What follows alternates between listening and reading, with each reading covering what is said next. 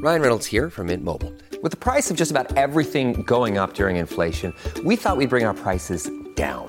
So to help us, we brought in a reverse auctioneer, which is apparently a thing.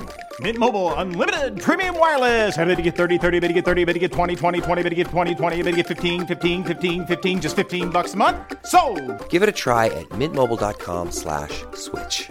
$45 up front for 3 months plus taxes and fees. Promo rate for new customers for limited time. Unlimited more than 40 gigabytes per month. Slows full terms at mintmobile.com.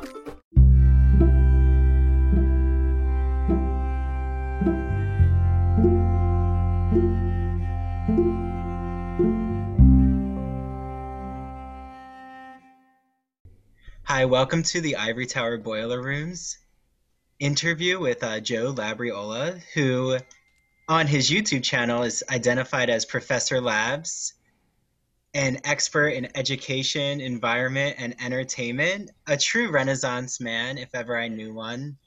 He has a podcast, he has his YouTube channel, he's a creative writer, he's also a composition instructor. So, Joe, you wear a lot of hats. I don't know where to begin with you, but where are you broadcasting from right now? We could start there. Well, first of all, it's funny that you say I wear a lot of hats because I do. Actually, I'm a big hat collector guy. But I have to have you introduce me to my classes for now on because that was fantastic. I'll take that every time. Thank you. I don't know about that. Only villains wear hats. This is well known. Well, this is why I have many of them.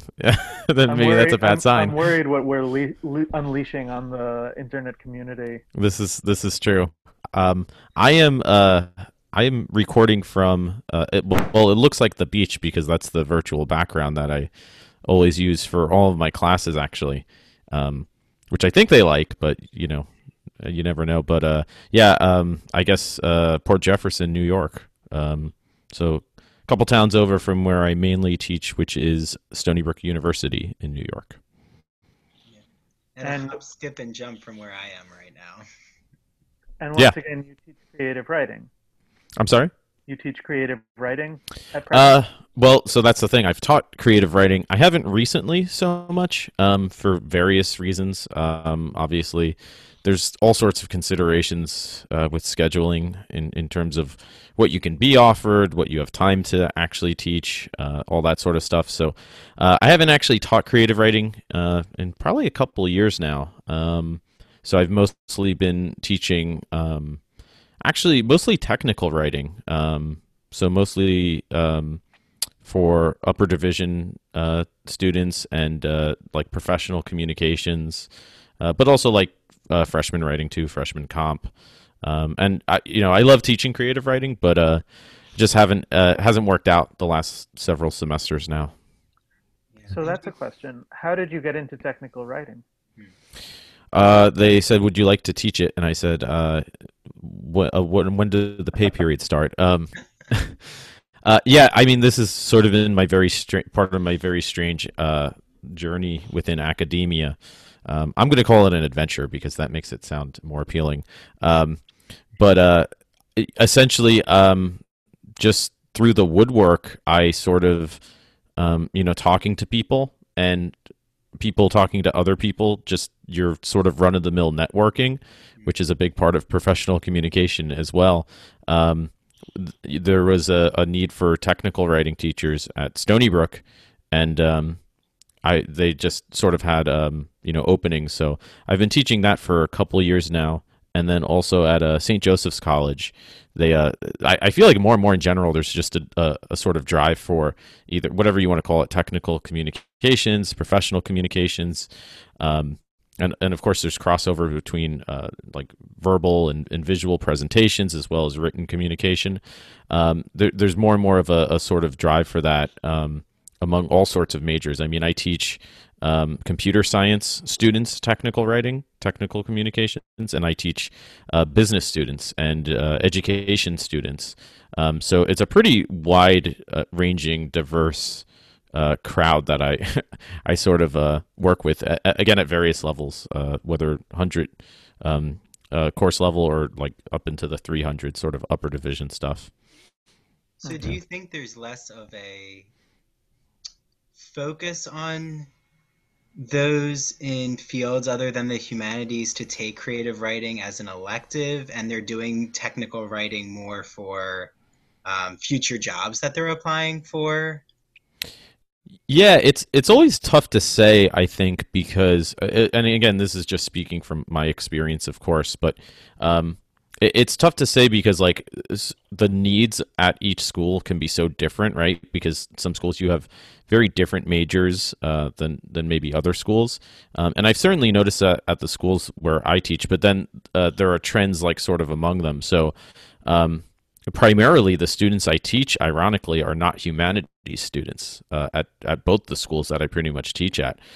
Very few of them are humanities students.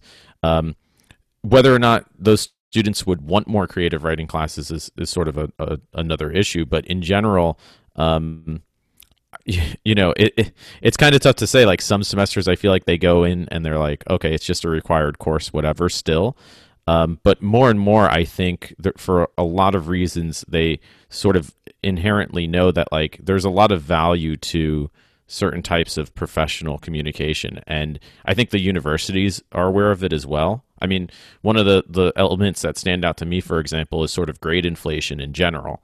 Of course, you can get into all sorts of reasons, what that really means and why that's the case. But in terms of, again, what distinguishes students among each other and distinguishes them as future applicants, right?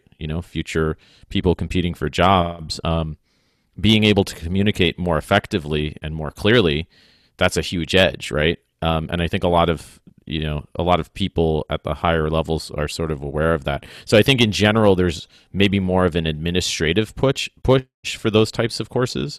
Again, I don't know how true that actually is. That's just my sense of the situation. Whereas with like more creative writing type stuff, I think students are really interested in that type of stuff in general. So maybe more so in the humanities, but I think even somewhat in the sciences. But the immediate sort of dividends of that aren't as maybe obvious as like a technical writing class, which is ironic because I think from my perspective, probably the most useful paper I teach in my freshman writing classes is the personal narrative paper. We do analysis, we do a rhetorical analysis and a researched argument paper. But when we do personal narrative papers, I mean, students, whether they like that going in or not, I think they realize, if not that semester, certainly later on, how valuable it is because it connects, very distinctly to something like a personal statement. In fact, the example I always give is my brother-in-law, who's a hematologist, which is about as legitimate as you can get in terms of, going, pursuing and gaining your career. And each step along the way in his career process, whether it was becoming a resident, a fellow, his job now, he had to write personal statements. And I think the last one was a 2 to 3 page personal statement. And I tell them that sounds an awful lot like the 3-page personal essay we're doing, right? And that obviously you can teach in different creative ways, and there's different creative assignments. So yeah, it's more of sort of an implicit benefit that isn't necessarily inherently right up front obvious. But I think if you're passionate about it and you're good in that sense at teaching it, they really can make sense of like how and why that's important, and for their own personal development, they wind up absolutely loving that type of writing, I think. So the desire's there. It's a little less, I guess you would say, maybe like obvious at first, like just as it's written down, described on paper. But that's the problem with justifying the humanities to the bureaucrats in general, right? It's like, oh, how do you quantitatively like assess the value of this? And it's like, ask the students like what they think and what they feel. That's a good start. Yeah, I sympathize very much with this idea of having to teach something that the students don't necessarily value at the beginning, because I always joke that for my tutoring company, my job is to teach students writing against their will. And it does generally start that way. Well, there are people who, well, their parents sign them up, but they're happy to be there. And then there are people, their parents sign them up, and if it were a prison, they'd be the one looking for a way out through the laundry cart or or their garbage truck or whatever. And it really does work that way. And then you end up saying to them, well, but you can write about whatever you want, which is already a daunting prospect for a lot of people. A lot of people, when they write, they'd rather have rules. They'd rather have rhyming couplets, something to give their story structure. But then when they get down to it, the structure turns out to be the back and forth between the teacher and the student, the desire of the student to write some burning thing, and then it ends up working out. Yeah, and I feel like we don't talk a lot about it, as writing is our profession. So maybe now I'm turning around your personal narrative assignment on you, Joe, but how did you actually get passionate about writing? And what led you to where you are now as an instructor and a creative writer? Jeez. Oh man. So I don't even know where to begin to unravel that riddle. I mean, in the beginning, as a big book once said, right? I don't know. I mean, I'm trying to think now back to like what is really like the big bang of creativity in terms of, I think maybe, I don't know, maybe a lot of other writers feel this way, that like there's a sort of moment where you feel first inspired.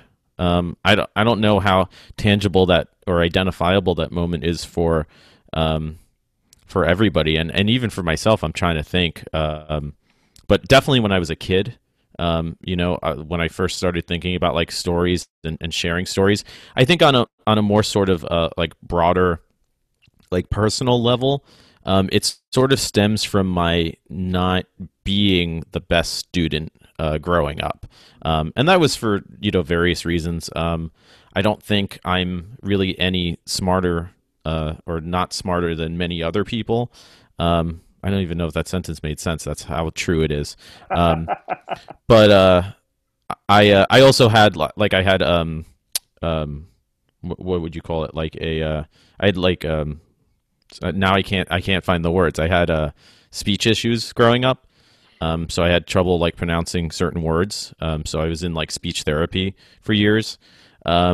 I had like some health issues growing up throughout high school. So I had all these like just kind of weird challenges that really did affect me academically as well as in other ways. And so sort of just I think keeping up was always a struggle or a challenge for me. I mean, people today, they think, oh, you must have always been the best English student or creative writer. And I mean, I think I got like a 76 on the English Regents, the New York State English Regents. I didn't do great. I didn't have good enough grades to get an AP. And a lot of it was because of these issues that I was, going through.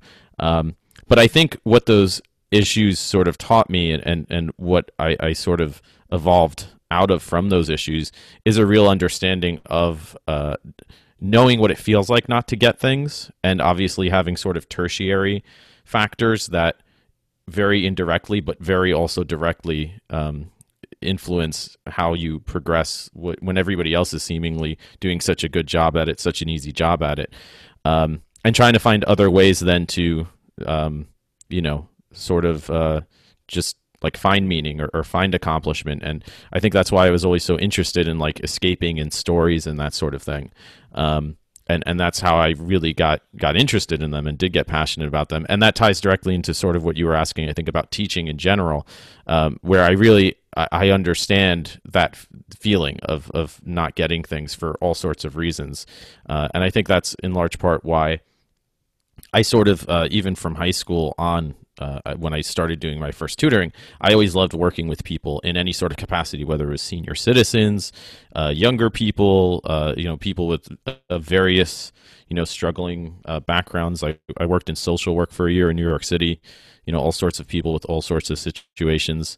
And again, I sort of think of my creative side and my teaching side is inexorably linked in that way. I think the growth of teaching sort of influences the other and vice versa from my perspective, but I don't know if that answers the question at all. I'm not sure. That's very moving, I think. It ties. I actually had speech therapy lessons as well. Oh, you did? As did in I, elementary but school. though not for very long. Yeah, mine I was in it till I was from like basically elementary school until like middle school, essentially. Yeah. Yeah, I had developed a New York accent, and I was pronouncing my R's in the very Guys and Dolls New York exaggerated way because I had been very, I guess, an active interpretation. I had watched the Guys and Dolls movie so much that I started to adopt these speeches. Oh my God, Andrew, you were poisoned by musical theater. That makes No, so much see, it has sense. an effect on you. Representation matters. Yes, There it the is. the R words were my bane, and I still remember one of the tongue twisters they gave us to practice. Perky the parrot perched on the pirate's shoulder, which I love to say today because I can nail it now, but not the case, when I was when I was a wee one. Yeah, for me it was the S's. Mm, I had a pronounced lisp when I was younger that didn't go away like most children do. yeah. So this is all fascinating. To me, you tend to find this in teachers. I think you find teachers who feel very strongly about like a positive experience in their lives. Andrew and I, we've talked about this, right? But also feel very strongly about a negative experience in their lives, right? So you end up having both the pull and the push in the direction of becoming a teacher. One thing that I do want to make sure that we get into our sort of introduction is the beach isn't just a symbol for you, right? Or if it is, we haven't necessarily told our audience all about it. So, would you mind telling us a little bit about your extracurricular activities? Yeah, so that's another whole whole Another thing hat. another hat to unravel. So yeah, if anybody knows anything about me, and it's funny, I was at a party I think last summer, and there were a bunch of people from like grad school and just people who I hadn't seen in maybe some of them 4 or 5 years, and at this party, everybody who saw me was going, "Oh my God, it's Beach Clean Joe. It's it's Joe the Beach Clean Professor. How are the beaches?" And I'm like, "Is that my identity to the world now? Is I'm the beach clean guy?" And I guess I am. I think it's just sort of what I've become linked to, which I'm more than fine with. That's awesome. But yeah, I mean, very long story short, I did a TED talk on exactly this earlier this year, actually. So I'm sure, yeah, we'll link that so you can watch the whole story. But yeah, basically, I think along the lines, and this again ties into sort of my understanding of, I guess, how everything's linked, but also sort of what I was saying about the nature of struggle and progress and noticing, where things need improvement and work that we have to do. Beach cleaning is sort of an extension of all of that, or it's another manifestation of that sort of feeling from my perspective. And basically, I've always loved the beach. I grew up loving the beach. I'm actually from Florida, which I usually don't share because for obvious Florida man reasons. But I moved here when I was like 10, and I've just always been a beach bum. I've always loved swimming, all that stuff. And I used to collect beach glass as part of, I think, a process of just, it's a very peaceful, sort of fun, casual activity to just go out and find little glass pieces that have been smoothed over. They're very beautiful. And as I was doing that, maybe like 4 or 5 years ago now, I started finding a lot of trash. And I think particularly also while reading papers at Stony Brook, which a lot of those students are, science students. That's a big science research school, and a lot of them are marine sciences or sustainability studies as well. I started to learn a lot more about plastic pollution, ocean plastic pollution, all that sort of stuff. And I just started cleaning it up just on my own instead of collecting beach glass. Slowly over time, I started posting a lot of that on social media because, like everybody else, it was, sort of just puppies and avocado toast, which is great. But I started finding the trash I was finding too, and all of a sudden it just became like a beach trash Instagram account. And then from there, it just kind of developed further, started to leach into my writing. in terms of, I mean, the last couple published pieces I've done have been about essentially beach stuff, beach cleaning stuff. And then, yeah, all of a sudden, fast forward, I just did, like I said, a TED Talk earlier this year. I have a small organization where we organize beach cleans. We did an event last weekend with this local store in the town where I live, and they gave free reusable straws to all the participants. I'm trying to organize one with the local brewery for a couple of weeks, so I'll let you guys know about that. So yeah, trying to do like a lot of just, collaborations, just see what opportunities there are to work with people and raise awareness. And now I have the YouTube channel, which is slowly but surely, gaining some traction in terms of people getting interested. And that's probably been really the coolest part, is that I really started it because I want people to see how they can actually do this as well.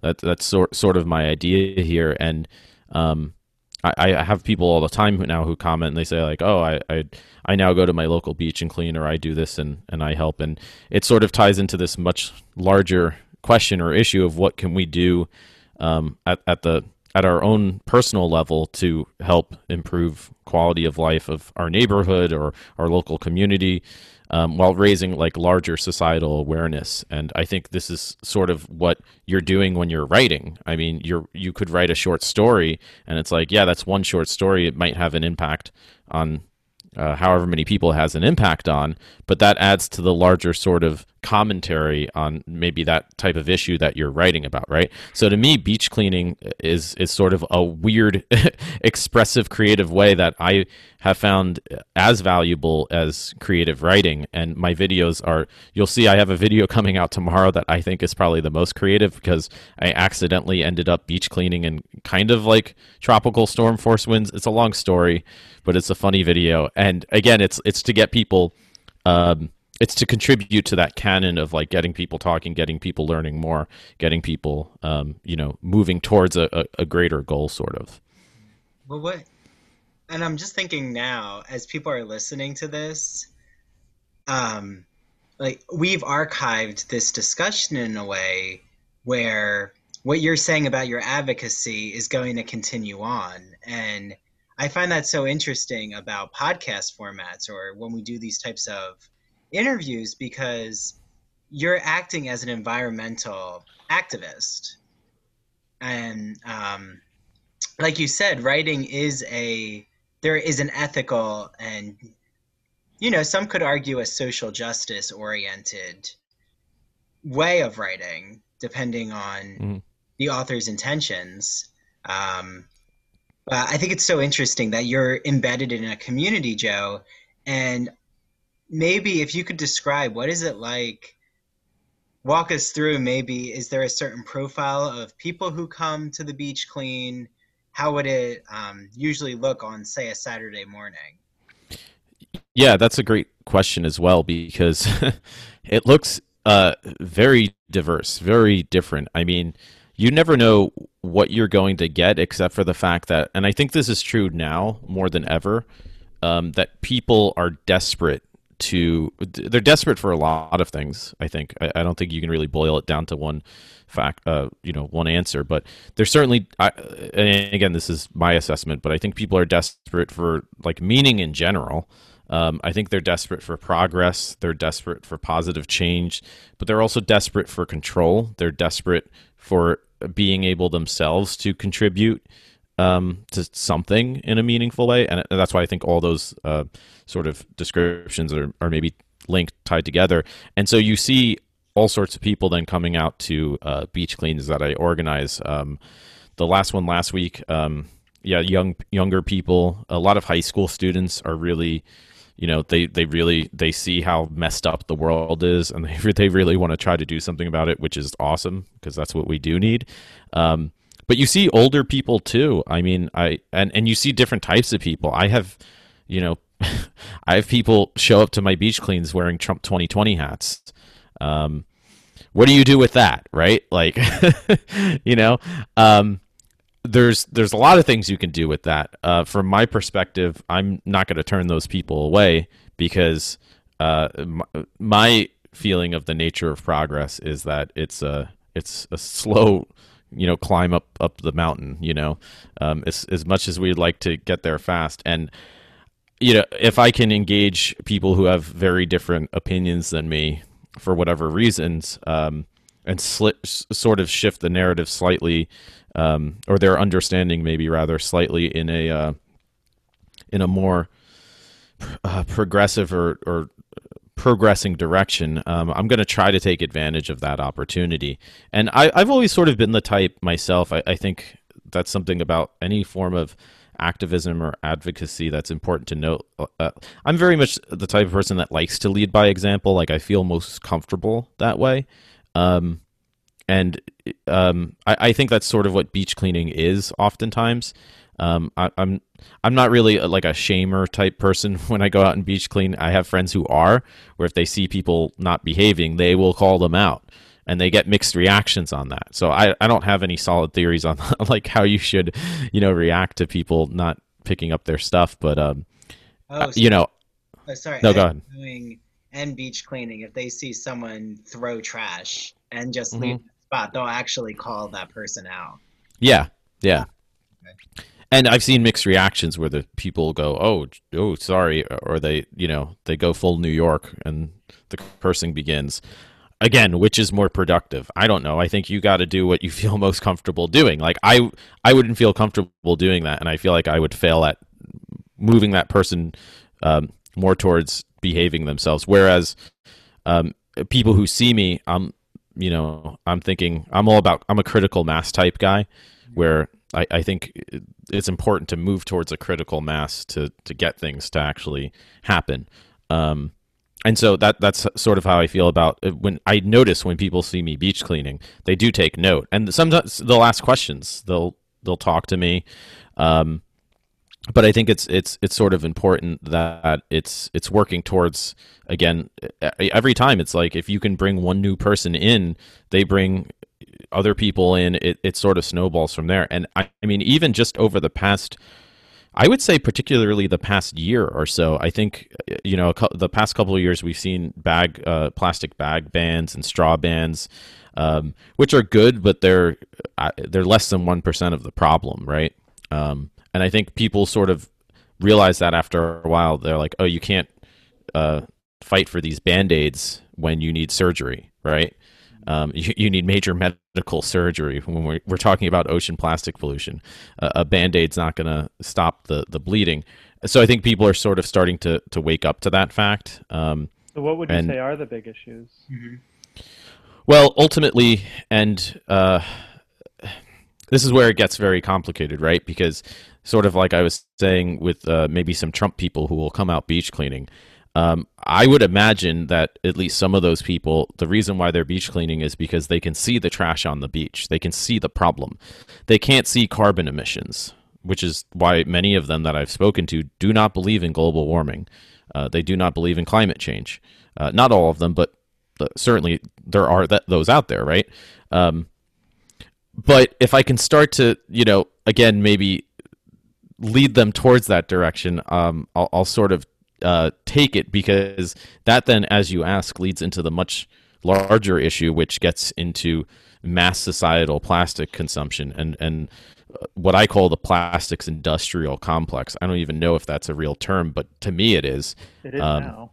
It should be. If it's not, I mean, that's how we get real terms is by somebody saying this should be a term. Yeah, so, you it now, so it's in the air. Well, let's hashtag it, because it's a very real problem. And again, speaking of how so many things are much more linked than I think people realize. I mean, you start to really look at plastics manufacturing, and it becomes a social justice issue very quickly. It becomes a socioeconomic issue. It becomes an issue in all sorts of ways for all sorts of people. And it's one of those kind of like major obstacles that obviously you beach cleaning yourself, you're not going to tackle. But the more people that you can sort of get on board, and then you need to push for these larger policy changes and just policy awareness, It is all steps in the right direction. So yeah, that sort of needs to be addressed, and that's tied into our own plastic consumption. Reusing plastics, not reducing, all that classic stuff that you've heard about, reuse, reduce, recycle, all of that. I really think like we need more awareness, because it's not as if one person's going to solve all of those issues, right? Like if you try to say like, well, now I'm going to go to this thing about recycling and I'm going to do that. Like I don't have time to do everything. Like I have 4 jobs. I don't have time to, focus on what's going on with this type of recycling as well. But if you can get more people involved, it sort of takes the burden off yourself, and that's a big problem. I mean, that's something I call beach cleaners anxiety, or cleaners anxiety, speaking of made up terms, right? This is something that's very real that I see with new beach cleaners, who, friends or just people I meet, who come out beach cleaning. Within the first couple of times they clean, they sort of get this anxiety because they realize, oh, I cleaned this beach last week or even yesterday, and today I come back and it's as trashed, if not worse. And they realize, oh, there's a much larger systemic issue here, right? That's huge. That's a huge step in that larger collective awareness that we sort of need to move towards. And again, at the same time, though, you have to sort of console the fact that like the little changes that you're making do make a difference on that micro level. And this is something that I talk about in the TED Talk as well, that, well, yeah, if you clean your local beach still, that doesn't mean that you shouldn't clean the beach, because you're still helping your local environment. And that translates quite tangibly to, I've seen seagulls with nets around their feet or fishing line, and they can't fly. Like you see turtles tangled up and stuff. So again, those local creatures, they're part of your local ecosystem. So you are helping at that local level, again, while we're moving towards these bigger changes. And that kind of, I'm curious about the environmental, the justice that you're describing here, of just on a micro level of what you're doing with beach cleaning. It does seem like there is some type of metaphor to be drawn upon with literature, and how one narrative, or let's use just novels as the genre, that one novel is only one voice, right? And you start to build a collection, and there's more intertextual components the more you add different narratives together. And I'm wondering, is there ways that there's intersecting social justice causes happening that you just see on a micro level? Do discussions happen around women's rights, LGBTQ rights, Black Lives Matter? Do these conversations come up as you're doing beach cleaning? That's really interesting. I don't think I feel like it is more and more, but it's a slow process. And this is good that it is happening, right? But I think that's a good question, because it's easy to sort of isolate things and not look at the bigger picture and how all of these things are interconnected. But I think it's important that we do exactly that, sort of like you're saying, sometimes we can do that via literature and discussing literature, right? And I think they are, they are very intensely linked in those ways. In terms of the conversation and then the narratives, in terms of like really looking at all of this, I think it is, again, it's increasing, but it's a slow sort of collective awareness. And I don't think it's, it's like any good change that happens. It doesn't happen overnight, and it's unfortunate because we need changes to start happening overnight pretty soon, because we're getting in deep with a lot of, we've been in deep with a lot of issues for a very long time, or forever in some cases, but I've seen it more and more, certainly in a lot of the social media that I follow, and sort of the people that I converse with. And again, it's coming from different angles, though. It's so, like, even me just trying to process it right now, I'm not smart enough to do it. I can sort of, I can see it abstractly, but trying to explain it even is so hard. So let me try to take a stab at it, because here's an example, right? Like when I started posting my beach clean stuff on social media, basically on Instagram, maybe 3 or 4 years ago, probably 4 years ago now. I mean, there were people who would post stuff about beach clean events that they would do. I didn't know of any dedicated beach cleaning accounts. Similarly with YouTube, as far as I know, I mean, and my YouTube channel isn't anything, epic at the moment, but one of the reasons why I started is because there are no other beach clean YouTube channels. There's all these others, but there's nothing on beach cleaning. Now, that's not to say that there aren't similar channels. There are, and for the example with Instagram, tons of accounts on beachcombing, it's called, which is basically looking for like treasures. And when I say treasures, I mean like cool shells, cool rocks, cool beach glass, which is what I was originally doing. Tons of accounts, countless accounts on all of that. Over the last few years now, a lot of those accounts have become beach cleaning accounts. And furthermore, a lot of those accounts as well are now talking about other social justice issues as well. In fact, there's some really good ones I can send you where there's this one, I forget the name off the top of my head, but she's fantastic. She actually runs like an eco podcast, and she's all about this nexus of social justice, environmental justice, and social issues. I mean, you don't have to look any farther than the Green New Deal, right? I mean, that's, if you read the Green New Deal, they're, tied hand in hand, right? So yeah, I think that the conversation is most definitely shifting. I think it's a slow shift, but it is good to see, because again, that starts to really get to and address these much larger, obviously systemic issues that we know about in a lot of these other issues, right? And I hope this doesn't sound flippant, what's about to come out of my mouth. That's everything I say. But you actually are our first white straight male interviewee. And I find it really interesting to bring up because Adam, identifies as white straight, and he's a man. I'm cisgender. And I'm just curious that if you feel like you're able to sway, especially when you're talking about those who might be more conservative leaning.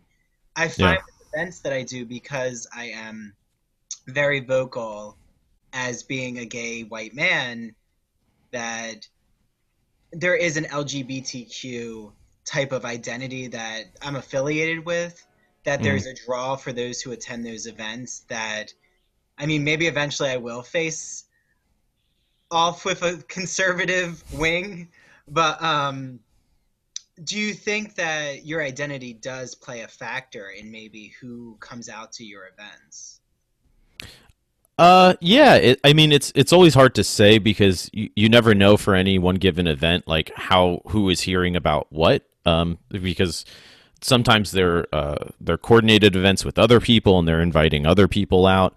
But I mean, certainly, that's been one of the most interesting things, because I mean, you're not wrong when people, I mean, particularly a lot of like, I guess people similar to me, right? Like, straight white people, I guess that's the, I don't know if that's the proper term, but, they kind of sometimes assume that, I think they kind of assume that I'm a Trumper or I'm Republican or something sometimes when people meet me. I've gotten that vibe before, because they seem so comfortable saying outrageous things to me, that I would never even repeat some of. So and that makes sense, I guess, right? Because it's like I'm similar to them in these factors, so they assume I maybe have similar beliefs and values, which I think that works for me, because I'm just like, I feel like a spy then, and I'm like, oh, interesting, like, yes, like, tell me more, and then I could say, oh, well, actually this, So I mean, I don't know if that sort of answers the question, but it's like you're an informant of sorts. Yeah, I mean, I'm kind of in a weird place, because I mean, I've always considered myself very liberal, yet I've never been a Democrat until actually this past primary. I finally switched, And I don't know what I'll do moving forward. I haven't decided yet, but I don't know, because everybody who I've ever known who's a Democrat assumes I'm a Democrat, which I essentially am in practice, I suppose. But tons of other people, I think, assume otherwise for the reasons we sort of mentioned. So yeah, maybe I am more like an informant, but again, I mean, I think ultimately, to use the cliche at the end of the day, the thing I like about beach cleaning is that it's sort of it is something that like we can agree on in a time when we cannot agree on anything. Like, we can't even come close to agree, like basic reality things, right? And this has been a problem for quite some time now. Obviously, this is not necessarily new. But like I said, the Trump people and the whoever other people can go to the beach and say, "Oh yeah, there's a lot of trash here. We should probably pick that up."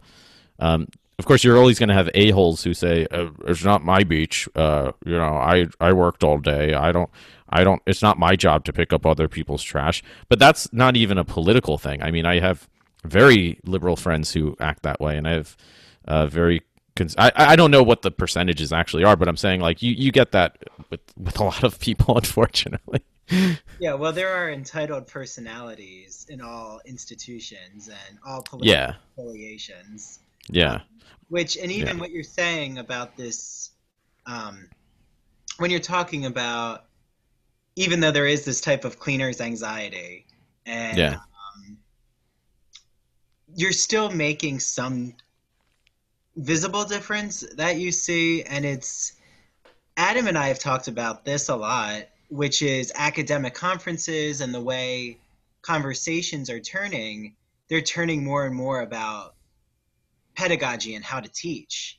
Like, I feel everything I continue to see, how are you impacting your student body?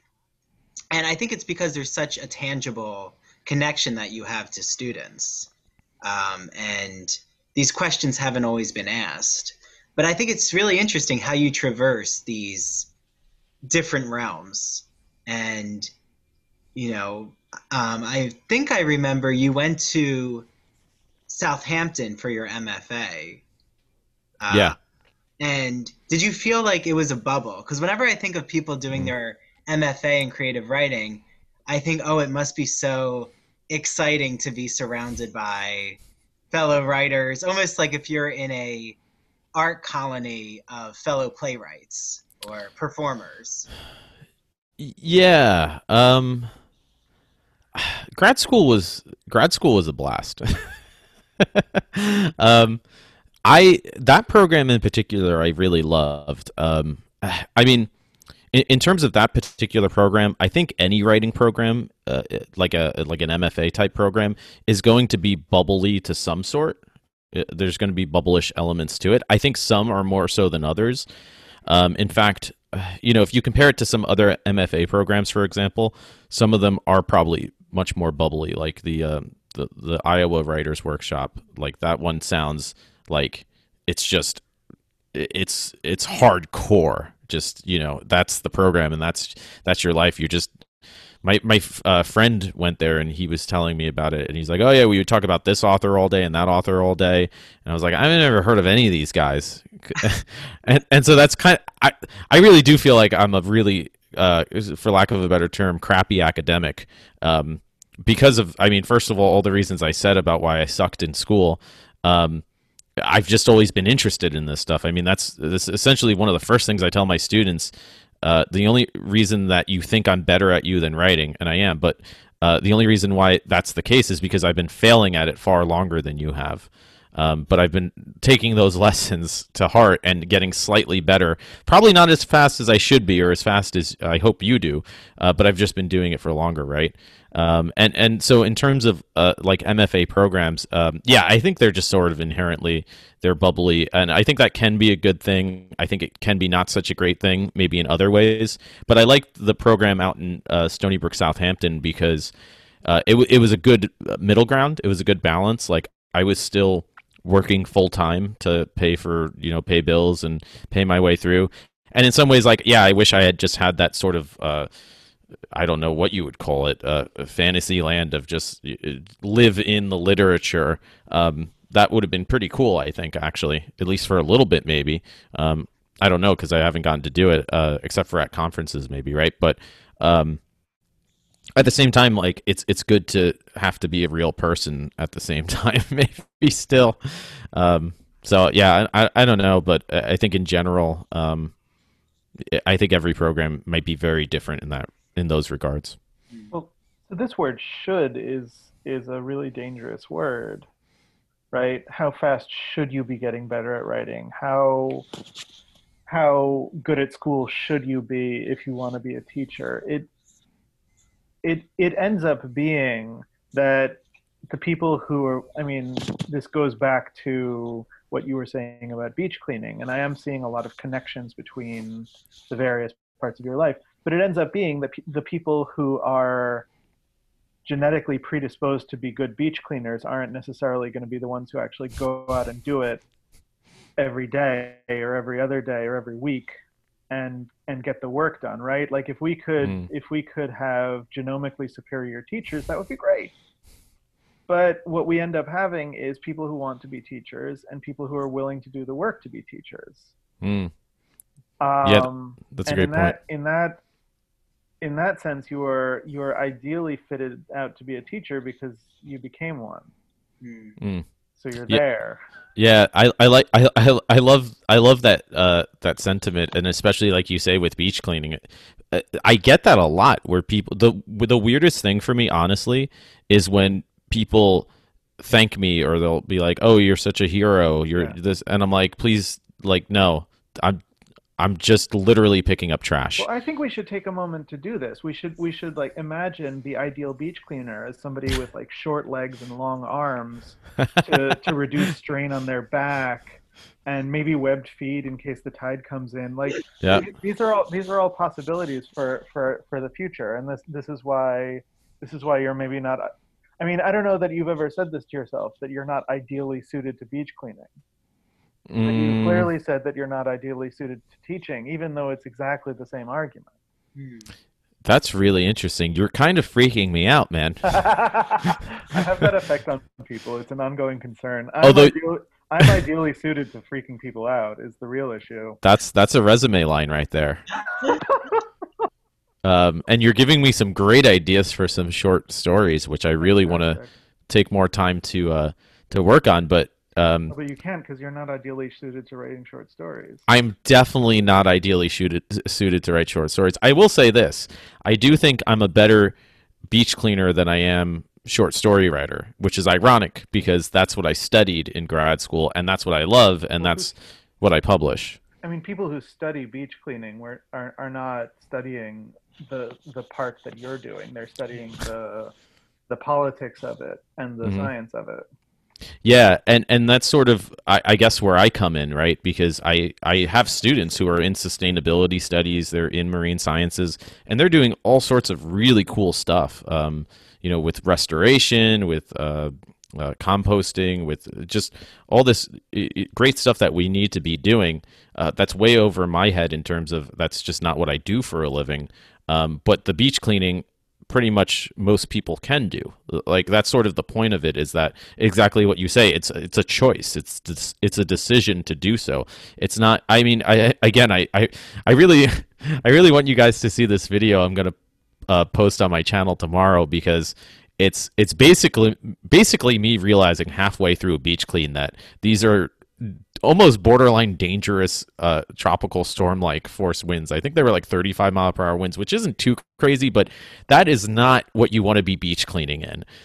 And again, part of the thing is like so many people might see that and initially just think, "Oh my God, that looks crazy. That looks like a horrible way to spend your afternoon." But by the end of it, I'm laughing at how much fun I had, and I did. I had a great time. Usually. Again, it's kind of like the half glass, the glass half full or half empty, and the fact that no, I was still able to go out and do all this, trash collecting and share kind of these stupid decisions that I made along the way with people, and I think I had a better time than if it had just been a perfect, crisp autumn day, because that's not life. Every day in life isn't perfect and autumn crisp, nor should it be. How boring would that be if that were every day? So, yeah, I think there's a lot there. Yeah.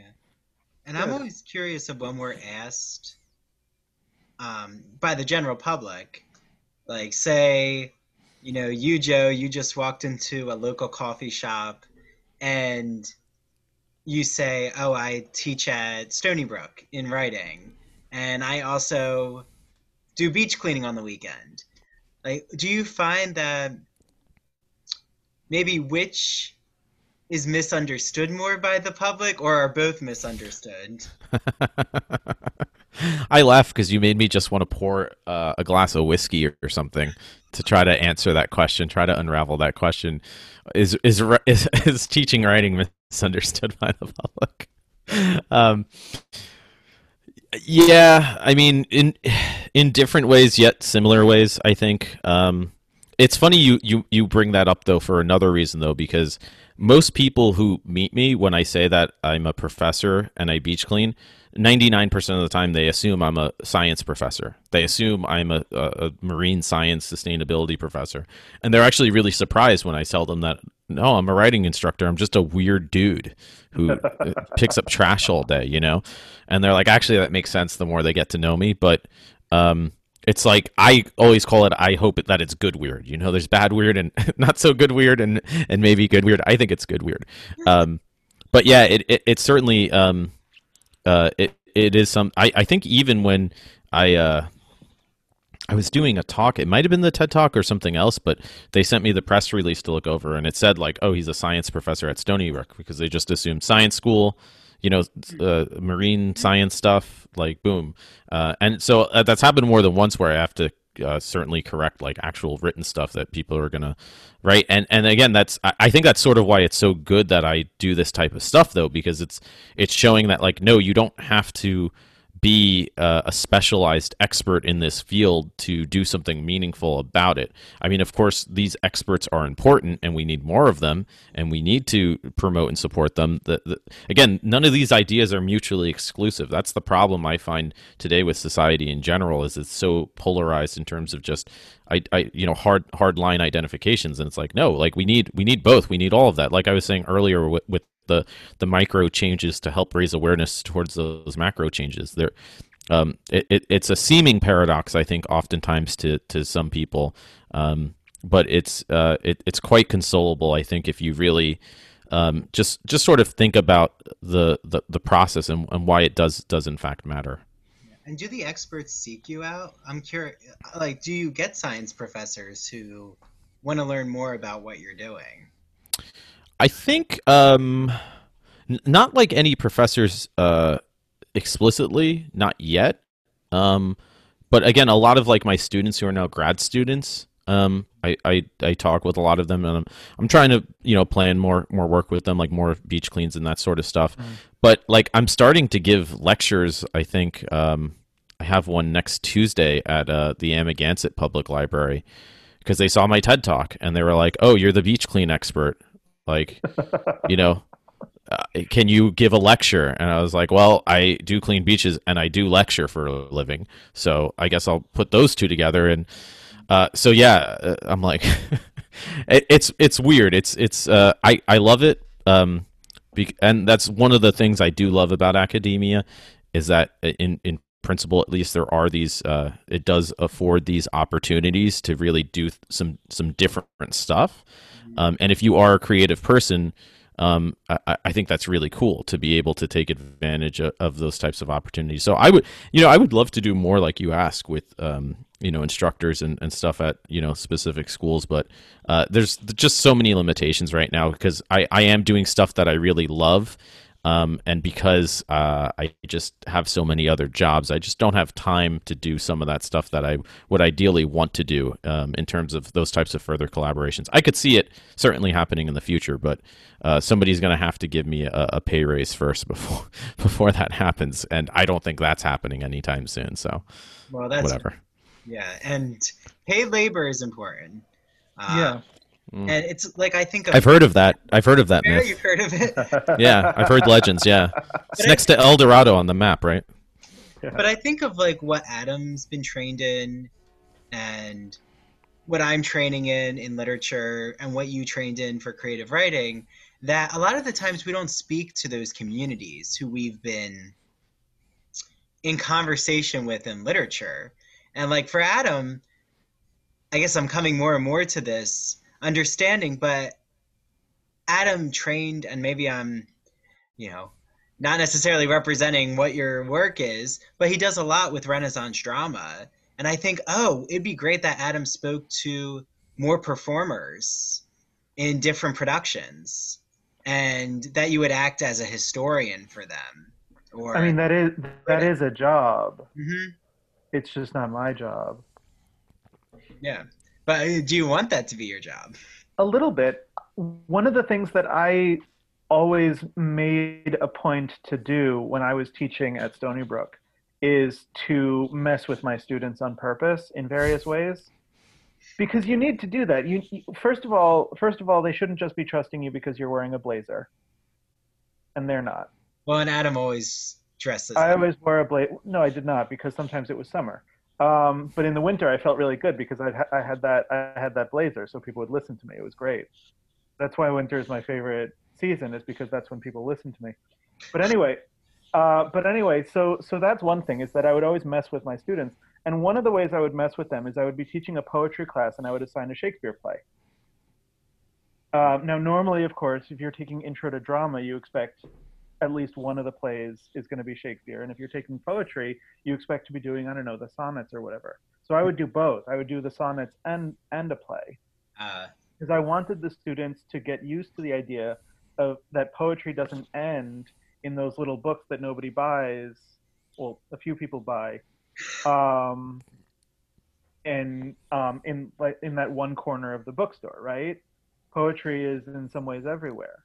And I would actually assign a work of drama usually when I taught prose as well. Like, you just need more, you need fewer lines in your life, like Joe was saying, mm-hmm. right? You need fewer boundaries in your life. So that was one big thing. And the other big thing is that when I taught poetry or drama, I would always, it was always at the intro level. So I was always, like you, I was always teaching students who were basically science majors, right? Mm. I would always include a performance component, right? You have to get together with 2 or 3 people and figure out how to put this on a $0 budget. This in some ways, I think, is what good teaching is, right? If you were a perfect student, you would never question what you learned, Mm-hmm. Mm-hmm. which is ironic because the perfect student is the person who questions what they learn, but that's a separate talk. So the fact that you're a struggling student means that you're a struggling teacher, and there's no better kind of teacher. Mm. Because that's a teacher who's willing to change their approach. That's a teacher who's willing to acknowledge students who have different approaches, etc. Mm. Yeah, and willing to experiment. And I mean, Exactly. I can tell, Joe, you experiment with different forms and different communities. I mean, I don't mean experiment in like. Yeah, it's important to experiment on your students. Yeah. No, yeah. None of that is Too many waivers. right Too here. many waivers for that. Yeah, But it but is- yeah. I know, I know what you mean, and I think you're exactly right. I mean, I think being a creative mind, if I can call myself that, is a good thing in the sense that, like, I'm not one to guard secrets either, and I think this is important too. With I really do honestly feel that where, like, if I do enough beach cleaning stuff where it gets so popular that the issue goes away, great, I'll do something else. Like, I'll find something else that needs, I wasn't born a beach cleaner. Like, I saw this and I started doing it, right? I'll go have a sandwich till I figure something else out. Like, I genuinely want progress to be made with this. And it's the same thing with teaching. It's like, if I have a good idea or a good lesson plan, I'm the first one to share it with a friend who I think might benefit from it.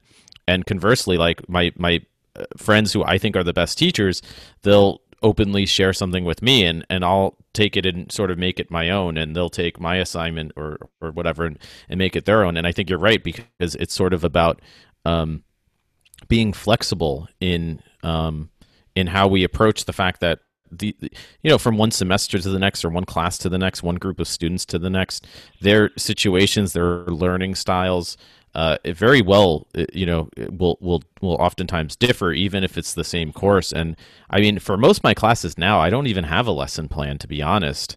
I have sort of my syllabus, and sometimes I write up a very brief outline before I begin class, because there's just some points that I know I'm going to forget. But I really don't go in with a lesson plan anymore. I have a list of, I have like organized all my different types of activities and handouts and all that sort of stuff. But in terms of like a detailed script or something like that, I just I try to feel the vibe, which is hard now. But I think that's why I think humanities now is like, I was talking to students yesterday, and one of the things I asked them, because I'm genuinely curious, how are your other classes going? Ask that question and see what responses you get. Because, a spoiler alert, it's not going well in a lot of cases. Like, yeah. I asked the same thing of my students, and they looked exacerbated. Yeah. Exasperated. They're looking exacerbable, whatever, I think a lot of people are making the most of the situation, and I think students and instructors alike, a lot of them are doing fantastic work. But I think in a lot of other cases, it's a real struggle. Yeah. For lots of reasons. Yeah. Well, and you're getting to the point of how there's a certain destabilizing of hierarchy going on right now, and that's why I'm so glad to hear that you're going to talk at the Amagansett Library, because I found the library talks, or even just interacting with the public talking about Whitman, I get such interesting questions, because a lot of them are newcomers to the poetry, or even talking about Whitman as having queer themes. And sometimes I'll talk to youth who identify as LGBTQ, and I think that's the most meaningful to me, is this does matter. Like, it does. That's the humanistic component of what I do, is people who respond to ideas. And I think that's why all of us here, we love teaching so much, because students are responding, and they are, most of the time, taking in, and they're, if you create a classroom where their voice matters, you're building a certain trust with the students. But yeah, I wonder, I don't think we can answer all of what's happening right now with the academy, and it's breaking down. But, is there a certain academic, we're not naming names, but is there a certain kind of personality that grates your nerve, or really you don't have time for right now?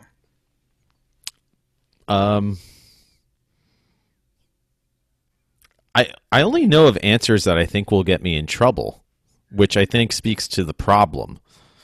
So I'll say much more broadly admin, and probably not much more, because I think that answers the question.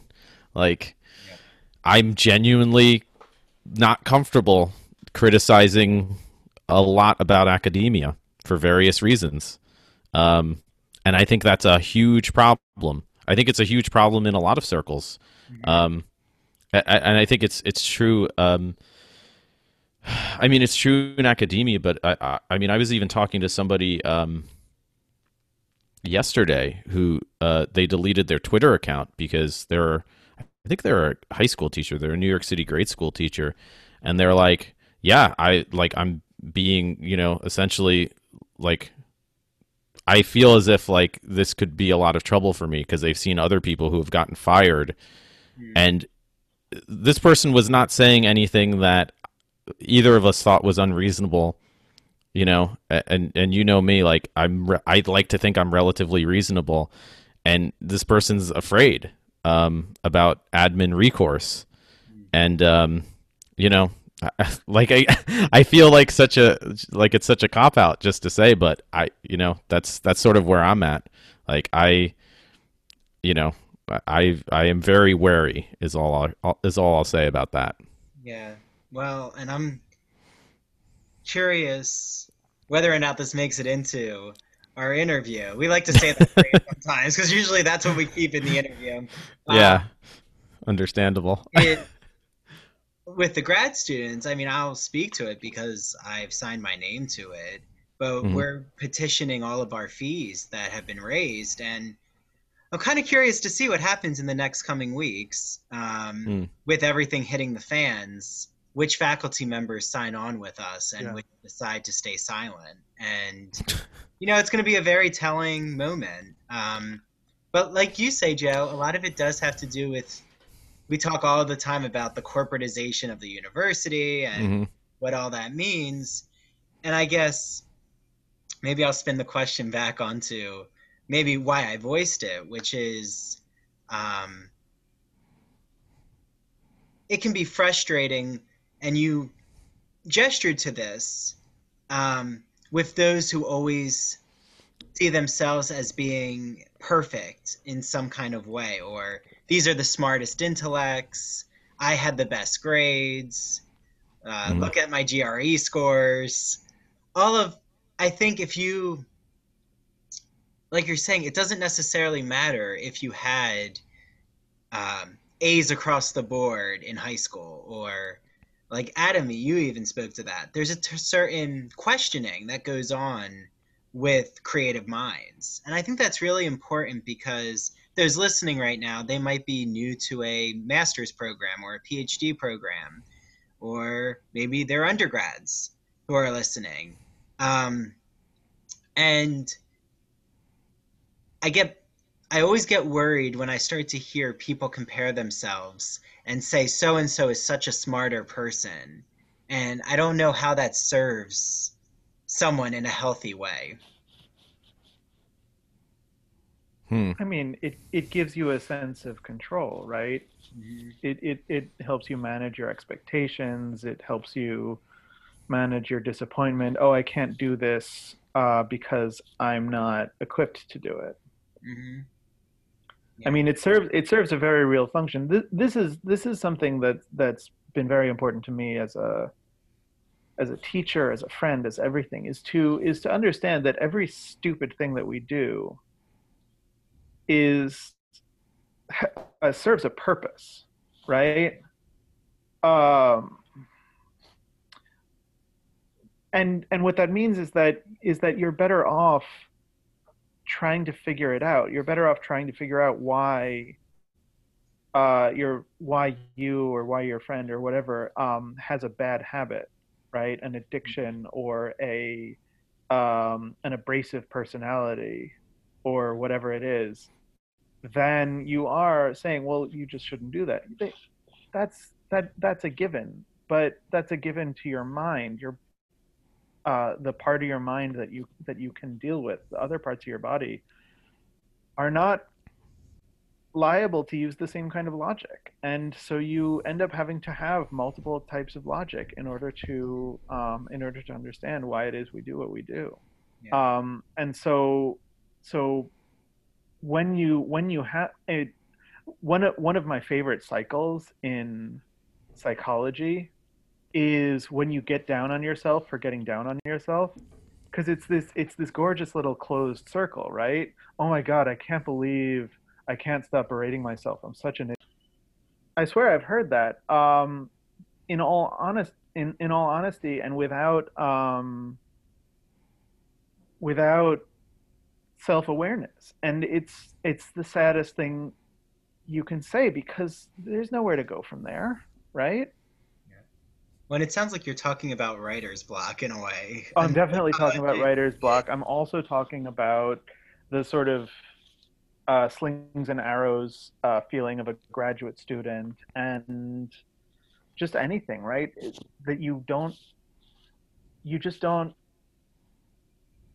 want to face up to the fact that you might fail at something because you tried, and you tried as hard as you could, and you couldn't do it. So you end up coming up with these sort of these ways of berating yourself. Yeah, the self-defeating mind.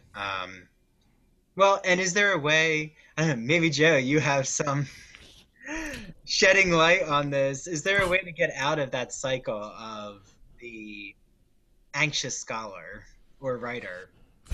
Yeah, I mean, I have no shortage of anxiety, that's for sure. And as what I would also pretty, I think, accurately term as imposter syndrome, right? Yeah. And I think a lot of people in our positions maybe feel these types of things. You know, one thing I'll say for sure is that, and I've learned this over time, that intelligence by no means equals goodness. And this is one of the reasons why I like the humanities, because and actually my earlier interest, even before English, was really history. I've always loved history. I've been fascinated by history, and I still regularly read history, listen to history podcasts, history audiobooks. And one of the things you learn is that a lot of the worst people in history were highly, highly intelligent people in terms of raw intellectual power, very smart, very capable people. And so I think you're right, what you're saying, where it's sort of just praising intelligence as like, well, that equals, progress or success or being, good at something. Of course, that, can be the case and many times perhaps is, but it's not everything. And again, this ties back into everything else I think we've been saying, where, ultimately, like, you do have, and I mean, furthermore, intelligence isn't one, like, again, it's not one check. It's not like turning on a light switch or turning off a light switch. Like, it's one of the few things I took away from studying education in undergraduate school was the idea of multiple intelligences, right? That you have, there's a reason why you can have somebody be a Mozart, but you can't also teach that person necessarily to be the best at chemistry or some other intelligence, right? So of course, you have all of these intelligences that you might not even know that you have. You might not even be aware of and I think this is a problem why with schooling in general, and why so many people do fail or do struggle. I mean, I certainly saw that when I was a social worker in New York City. I mean, highly intelligent students who just, for all sorts of societal reasons, all sorts of family reasons, all sorts of personal reasons, all sorts of institutional reasons in terms of the resources they were given or not given, thought that they were stupid. And so far from the case, when you give them even a little bit of resources to work with, to help them, come to that awareness. And, in terms of myself as a writer, as a teacher, as, ideally a creative person, I think it's something that, like, you have to remind yourself of. Like, I do feel as if sometimes I lose sight, where you're fighting often so much for these people to help realize their potential. Like, you can't forget your own, your own sort of wellness in that regard. And it's easy sometimes to lose sight of when you are so busy with everything. And again, that's why, like, I sort of have thought about all this beach cleaning stuff that I do, and the advocacy of it is very much an extension of my efforts as a creative person, in terms of just, engaging people and trying to influence people further, but also to express myself. Yeah. And, I don't know if this is going to necessarily work out the way I plan it to as I say this to you, Joe, but every time I pass by the certain shelf that has your book, American Dreamers, shameless plug for Joe's book. Yeah. I always am just really excited to know you as the author. And there's a certain, I respect the creativity that got you to that point to publish a novel. And I think we're always looking for admirers, right? Or someone who values the work we do. But like you say, you have to yourself put on your own life jacket before you can help others. And I mean, we know what happens in the Titanic film. Not everyone puts on their life jacket. That's a whole other situation about privilege and class. Yeah, pushing children out of the way. Yeah, all that good stuff. Yeah, that aggressive fiance character. Yeah. But yeah, and I think knowledge. Everyone always says knowledge is power, right? That's the New York Library. They always run with that for National Book Week. But it's true. Knowledge is power for good and bad, right? You could have people who are extremely knowledgeable, and we see this happening now, who have a conservative bent, but they know all of the things to cite. I mean, they have the constitutional knowledge. Doesn't mean that they're ethically good. And I think it's important that, you recognize, especially having that background as a social worker, which I didn't know. It's another hat. It's another hat. It's on the chair over there, but it's over there. How do you envision that hat? It's a hat with a lot of holes because one of the reasons why I left was because I literally couldn't afford to pay rent because it's so social workers are so egregiously underpaid for the amount of value they can provide, which is a whole other issue. Like you yourself are supposed to be helping those in need, but here you are, you can't afford rent. It's a nightmarish scenario in terms of, I mean, that's a whole other issue. But the way I explain it, I boil it down as like, do the math. It's like how many students per semester told me that I helped keep them out of jail. At least a couple explicitly would tell me this. How much does it cost to have somebody in jail in New York for a year?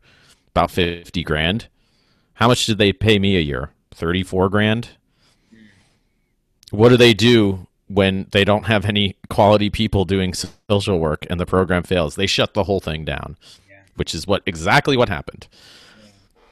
But you're right. It's very unfortunate. And I'm sure you're seeing this virtually with your students. I think you're also, though, in hybrid in person too. I'm like a sci-fi character. I'm everywhere. Yeah, you're like in all different modalities. Yeah. But when it comes down to resources, there are some who, can't get the bandwidth and they can't access some of the programs on their computer, or maybe they don't have a computer and only one person can use it in the household. Right? There's a lot of, but again, this isn't something new. This speaks to the heart of how schooling privileges certain people from certain backgrounds. And I think I always return to libraries because they are something that is open to the public, and they are ways to engage with knowledge and obtain resources. Those are underfunded too. But they're exactly. And a lot of the times, more wealthier districts are the ones that have more well-funded libraries. So it's like it continues the cycle of power and privilege. Which I know we can't solve right now. We'll leave that up to economists, hopefully. Well, ironically, just a quick point that you sort of raise in my mind is the fact, and I think it's one of the more disingenuous points that administrations have made that, coronavirus has, made us have to gut our budgets and like we can't make ends meet and we have to cut funding. No. You had these problems already. You've had these problems for decades where you've been underfunded, where you've been misallocating funds, where you've not been putting in, the resources where they need to be. Coronavirus is just exposing all of this and exacerbating what already exists as these systemic issues. Exactly. And it lays it bare for everyone. Mm-hmm. Yeah. But like you're saying, it's being used also as an excuse. Yep. By those who want to take away funds and, I guess redirect money to, maybe their own salaries. But that's why it's disingenuous, because if you had a $50 million deficit before and you now have a $100 million deficit, you still clearly don't know what you're doing. It's just exacerbating an already horribly run system that you've been implicit in perpetuating and making worse already for quite some time.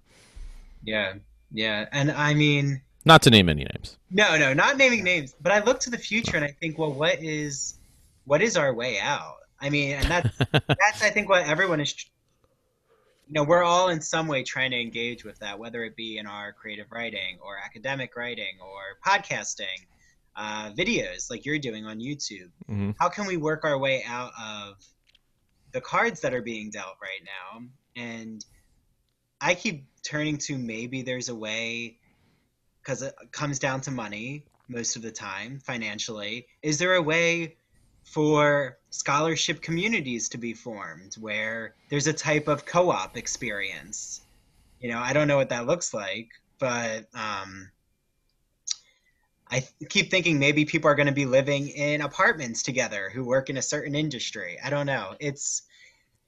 It takes creative minds, though, to think about this, I guess, is what I'm getting at. And who better than creative writers and those who've been thinking of narratives? Well, what Joe is correctly honing in on in his own work is that it starts at home. Yeah. Right? If the question is, can you take a cadre of Saturday morning beach cleaners and politicize them? And maybe that's already too ambitious a thing to ask. Right? Maybe these are people who are looking for a little bit of exercise and a little bit of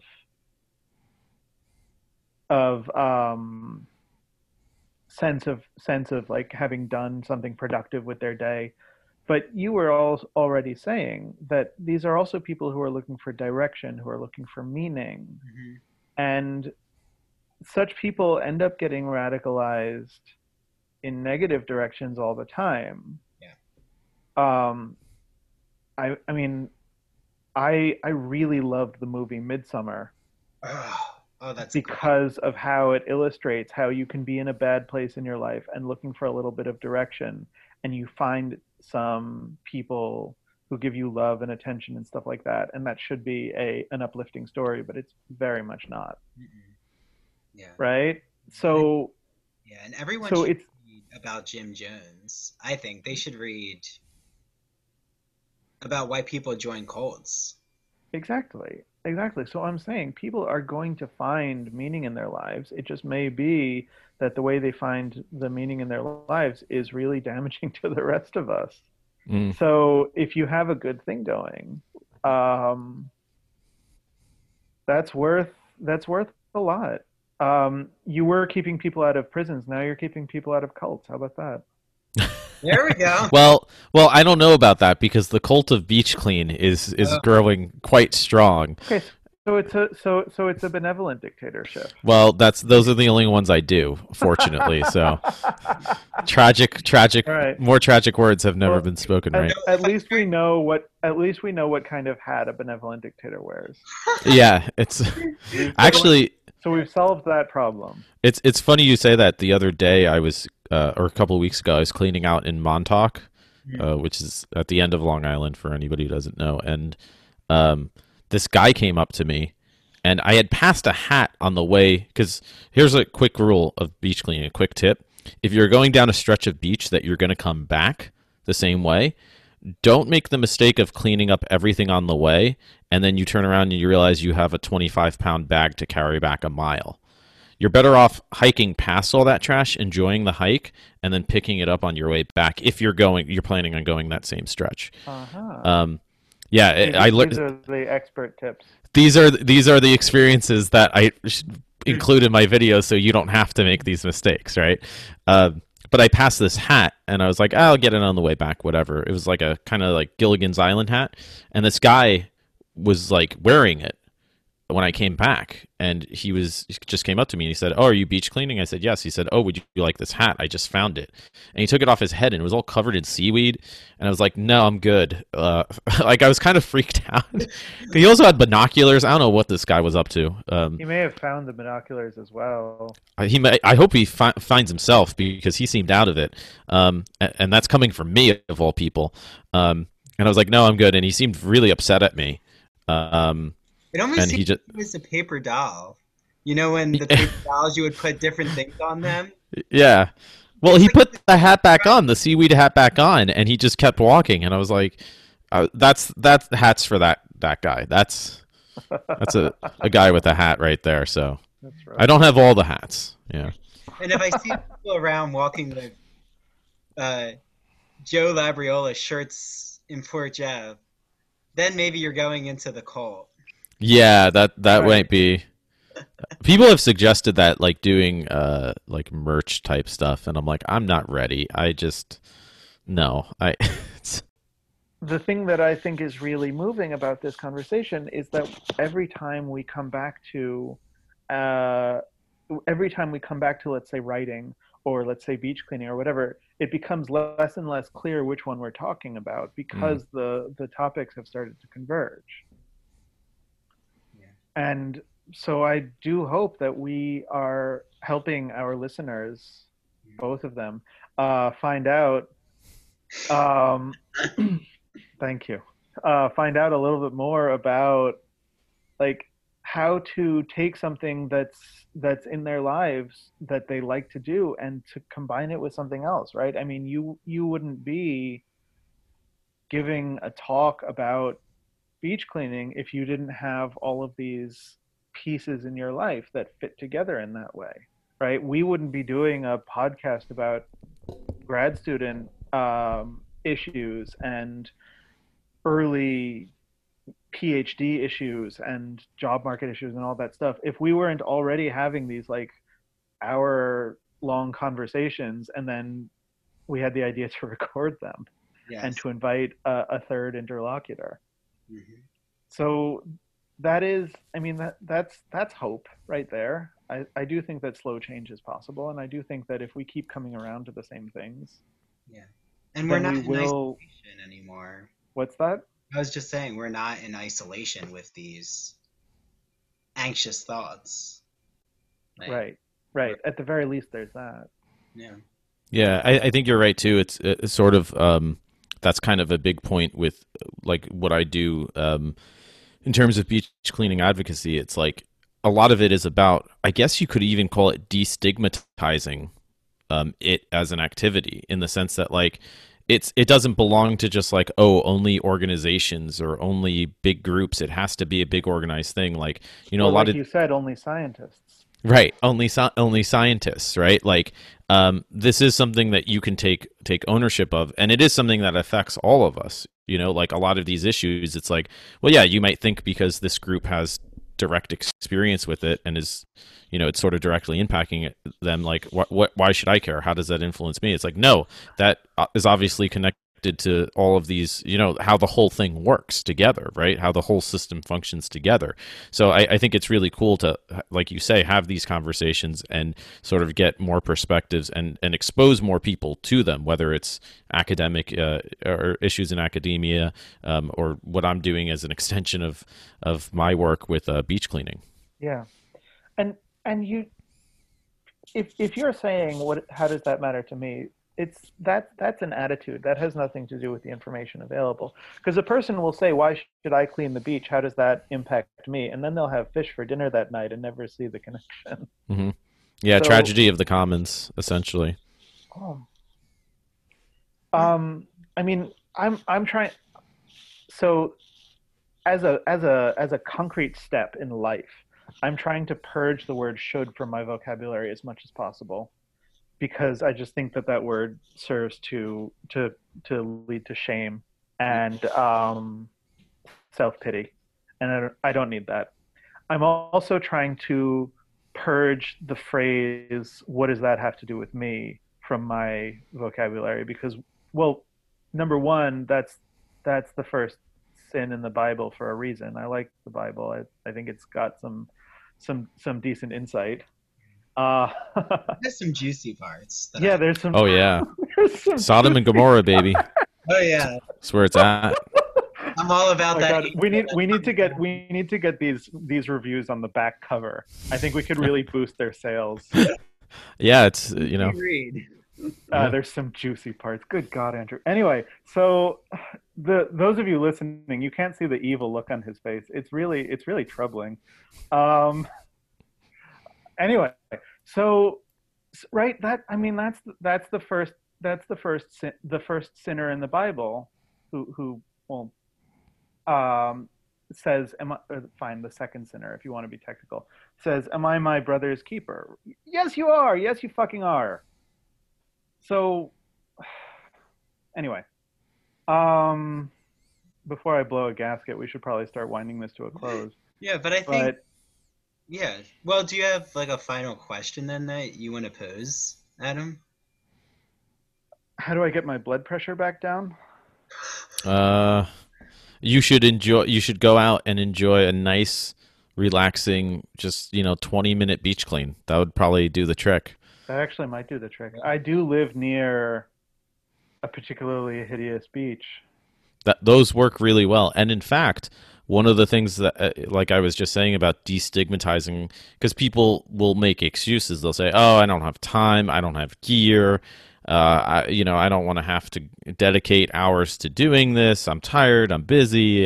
It's time to watch Netflix. I need a sandwich." Like all good reasons, right? Or excuses, perhaps. But like one of the videos I did recently was beach cleaning with nothing. Like I just went to the beach with. I mean, I wore pants, but other than that, pretty much nothing. Apparently, you can find a pair of seaweed encrusted pants just on the beach and just put them on. That's going to be maybe when I have a few more subscribers, I'll do that. But I have some. Spree. I actually have some pretty nutty ideas for next year, but I went and I didn't have anything. I didn't even have a bag, and so what was the first thing I did?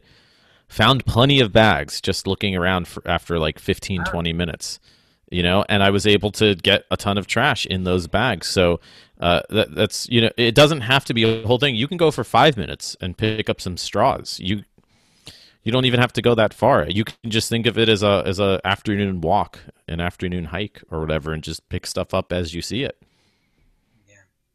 Yeah. Well, I like that. Okay, I think you now have our mission for everyone who's listening, and even I think I'm going to be more aware of when I'm walking on my daily walks, even if there's trash that I see near me. Well, always hand sanitize. That's my be very no. I bring hand sanitizer with me on every beach clean except for that. I think even on that no gear one I brought, because I'm like, I gotta be safe, in that regard. But always bring time to be a cowboy.